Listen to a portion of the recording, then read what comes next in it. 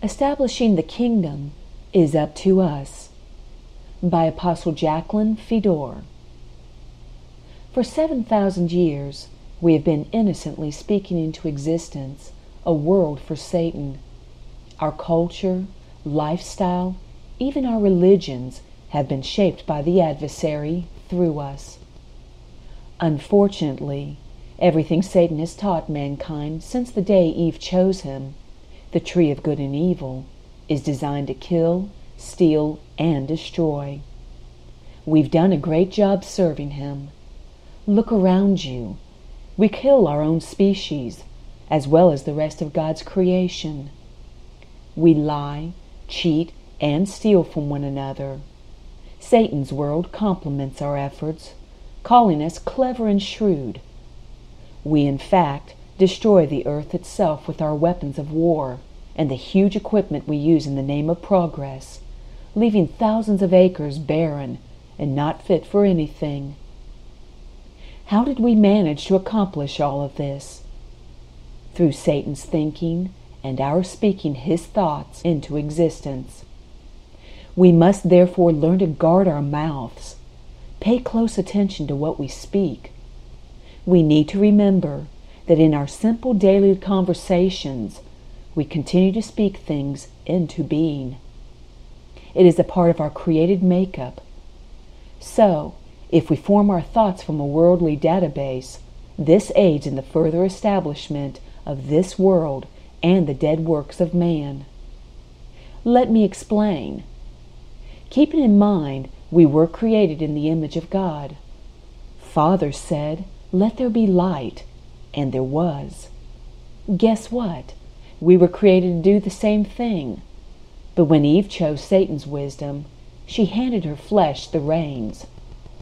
Her spirit, created to be in control, became dormant, and she lowered herself by becoming a resident of this soulish, carnal world, turning her back on the kingdom of God.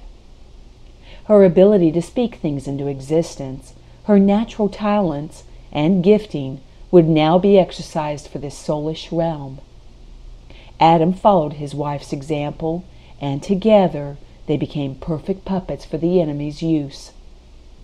Satan and all the evil beings that follow him desperately need man, as they are spirits and can do nothing on this earth without a body to live in and a mouth to speak their will into being. They have been using mankind to carry out their desires since the garden. In other words, man has voiced Satan's plan into reality for all these years. But God had a plan. He gave us a way to be born again through His Word, or called us into being, and then through His Spirit revived our dormant human spirit. He restored the original language given to us at creation, as well as the abilities we originally had through what is known as the gifts of the Spirit to our spirit man. So it is through our spirit making connection with the Holy Spirit that we prophesy, function in word of knowledge, discern spirits, etc. Or at least this is how it should be. Without the leading of our spirit man, however, the soul guided by the flesh will be in control and using the gifting of God for the enemy. Thus the world has psychics, spiritualists, fortune tellers, and in more of the church than what we want to believe, showmen and fakes. Our spirit man, on the other hand, is not designed to see and hear into Satan's world, nor does he draw from our worldly database. His knowledge comes purely from the mind of Christ. It is from this knowledge the kingdom of God is established. Miracles are performed, and the impossible is made possible. Our flesh and our soul man cannot understand the language of our spirit any more than they can relate to the knowledge of God. In fact, the intellectuals of this world, astute in the knowledge of Satan, are frightened of the supernatural, mock God's knowledge, and do their best to draw away from it. The interpretation of the ancient language of our spirit has therefore been kept private between our spirit man and God. In this way, the Lord's people, although held captive by the enemy and fed lies through the world's knowledge, have been able to talk to their Father through what we call our prayer language. Line upon line, precept upon precept, over the ages, God's Spirit-filled people have acquired enough of His knowledge through the communication of their spirit with the Holy Spirit to return to Him and at least partially come out from under the influence of the enemy. We call this insight into Scripture Rhema, but it is actually the Lord opening our understanding and filtering truth to our minds via our spirit man so we can move forward in the plan of God towards our restoration. God also wrote His kingdom precepts, or laws, on our hearts and minds to give our spirit man easy access in order to guide us to victory. You see, God's law is backed by His sovereignty. His power and authority guarantees fulfillment of Scripture, or His word on our behalf. His word, backed by Him, will not come back void. Therefore, Scripture, as well as true prophecy and the song of the Lord, is God's law. This is how the church moved ahead over the ages, in spite of the hindrance of false doctrines and the intellect of man. The Spirit of God rhema a truth to the spirits of God's people, causing them to see with eyes of discernment, opening their understanding. Believing in their hearts the truth applied to them, God's sovereignty made it so, as they spoke it into being. This means if we really want to be restored to our original state of perfection and wish to see all creation restored as well, if we want God's kingdom to fully come to earth as with all these promises and His will to govern our lives, then we must not only be born again, but be filled with the Holy Spirit. Unfortunately, because of Satan's influence, many people do not believe in the baptism of the Holy Spirit, and speaking in tongues is accused of being fake or demonic by much of the church. See what the enemy has done to man? Even those that do believe in the infilling of the Spirit, speaking in tongues, and working in the gifts, have for the most part a very surface understanding of what God actually blessed man with, or why He did it.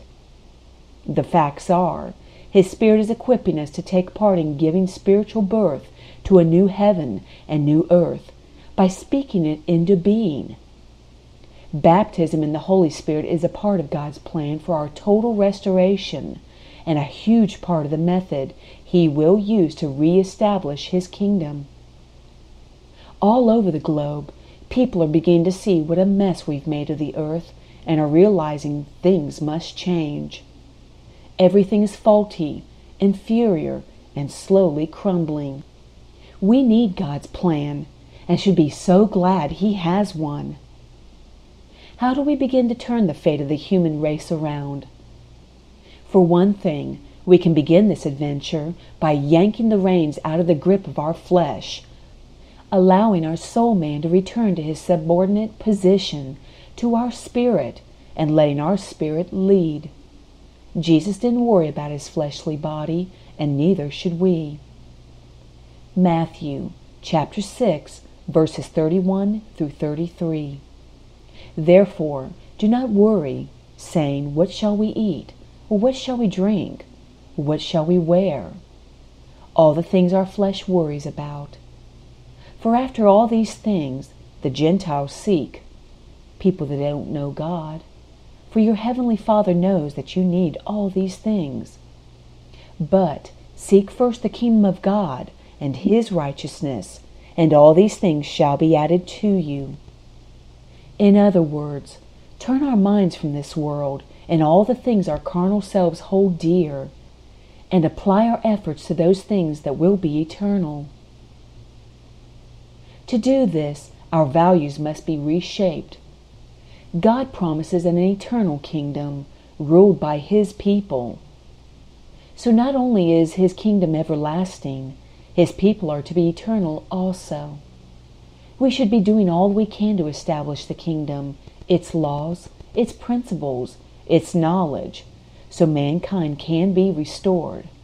Instead of wasting our time studying the knowledge of the tree of good and evil taught by the world's educational systems, we should be studying the law of God, reading the scriptures as they are God's will for us, His law concerning us, so when spoken, our testimony can stand victoriously against the accuser of the brethren, Satan. When we know the law of God and walk in it, stand firmly by it, we win the case, as we are backed by the authority behind that law, God Almighty. Look at the glorious things that would happen if we could grasp this truth. As an example, there would be none, I say none, sick among us, based on the law Jesus bore our infirmities and took our diseases, and by His stripes we are healed.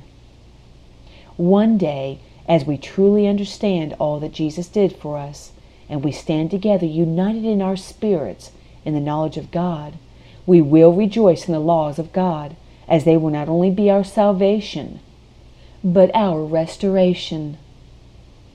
As a side note, did you know when Jesus drank of the sour wine at the end on the cross, He took our deterioration and degeneration with Him and said, "It is finished." In other words, He took corruption to the grave in our place, so that the law found in 1 Corinthians chapter 15, verses 53 and 54 could be fulfilled. For this corruptible must put on incorruption, and this mortal must put on immortality. So when this corruptible has put on incorruption, and this mortal has put on immortality, then shall be brought to pass the saying that is written, Law, death is swallowed up in victory. Jesus did it all. He absolutely covered all bases. He, as the resurrected Word, brought victory over the knowledge of Satan for all of humanity. But, and this is a big key, we must know the laws to speak them into being. We have to be able to quote them as needed. We can't let our flesh get involved either, as it will cause us to waver, taking us out from under the law's covering. We can't speak the law of God and walk out the knowledge of Satan. By His stripes we are healed comes out of our mouth, but we reach for the meds to get relief. This is being double-minded, and the law can't work on our behalf. Each of us, I'm sure, has experienced failure of some sort in these areas, thus making it very difficult to hang on to the law. But if we assemble ourselves together, and all the more so as the end draws near, as the Word says, someone of us will have knowledge of the corresponding law and the experience of it working that can take a stand on behalf of the less mature or weaker one. As individuals, it's much harder. That's why God says, be in one accord, unite, and don't let the enemy divide or divert us. We back each other by knowing the law. In other words, as a body, we can win. I warn you, the soul man led by flesh will try hard to stop us from uniting. It makes us fault-finding, accusing, competitive, and all about self. The flesh really does not even love God beyond self-preservation. The fact is, our flesh is quite comfortable in this world and does not think or care about the new heaven and new earth that is to be established. Flesh will leave that up to others, that is, unless its life is being threatened. In distress, the carnal soul led by the flesh will become quite religious, but not necessarily a law-abiding citizen of the kingdom. All our flesh will do is make our soul man angry with God, because things don't work out for us according to Scripture we may have read, but not personally really believed in or walked in. Our spirit man, on the other hand, sees the laws on our hearts and minds and selects the appropriate laws to overcome our situation. If we have fed the Word of God to our memory bank, our spirit can filter the law from our mind to our soul man that can now recognize it bringing victory to our daily lives. In closing, for 7,000 years we have been doing everything Satan's way, according to his knowledge. Time to change, don't you think? Time God's knowledge is accepted and his plan carried out. We can do it because it's already done. It is finished. It's law. Jesus did it all for us. Our victory is indisputable. God's sovereignty is behind it. His covenants guarantee it. All we have to do is believe and speak it into being. So let our goal be to establish God's kingdom and make sure the path we're walking is the trail to eternity. Establishing the kingdom is up to us.